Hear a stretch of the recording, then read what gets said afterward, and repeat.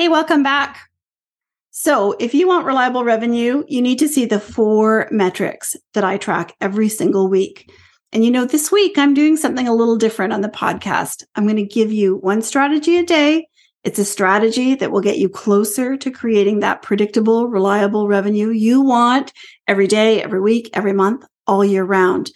Each episode is super short. You're going to listen, and then I'm going to give you 1 thing to do each day. At the end of the week, you're going to be 5 steps closer to being able to count on the sales that you want every day, whether you're just starting out or you're looking for significant growth this year. Now, this is episode 4. So if you're just starting here, you need to go back to episode 1, because today I want to talk to you about your numbers. And here's a truth bomb. The truth bomb is numbers don't lie. And you already knew that, right? But what you might not know is that you can use your numbers to control your sales. You can use them to see what's working in your business. You can identify opportunities, and you can even use them to problem solve, like to figure out why you're not getting the sales that you want. And once I stopped being afraid of my numbers, I became a much better business owner. I was way less emotional and more strategic. And here's what I decided. I decided that I was going to track and measure my numbers because I knew that when I tracked my results, I focus. And when I focus, I can create real transformation 1 step at a time. And I decided that I would only track the metrics that I could control, because if I focused on those ones, it would give me the best chance of making a difference and real clarity. So here are the metrics that I track each week. I call them key metrics because they are what controls my sales. So you might want to write this down. If you don't have a pencil, this is in the show notes. So the 3 things you're writing down are traffic, conversion rate, and average order value. These 3 metrics, numbers, control your sales. It starts with traffic. How many web visitors do you get each week?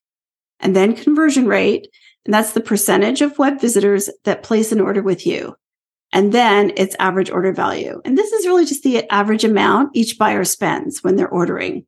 So traffic times conversion rate times average order value equals your sales. And you can control your traffic by supplementing the existing traffic you have with paid traffic. We know that.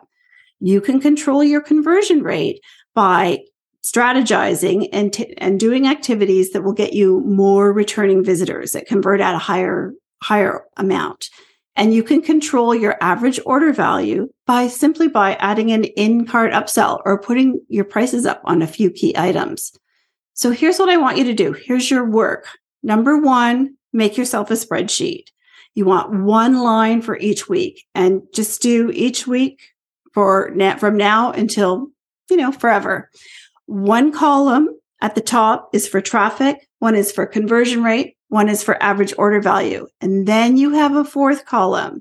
And your 4th column is for returning visitor percentage. And we track that because we know that if we can get that returning visitor percentage higher, our conversion rate is going to go up.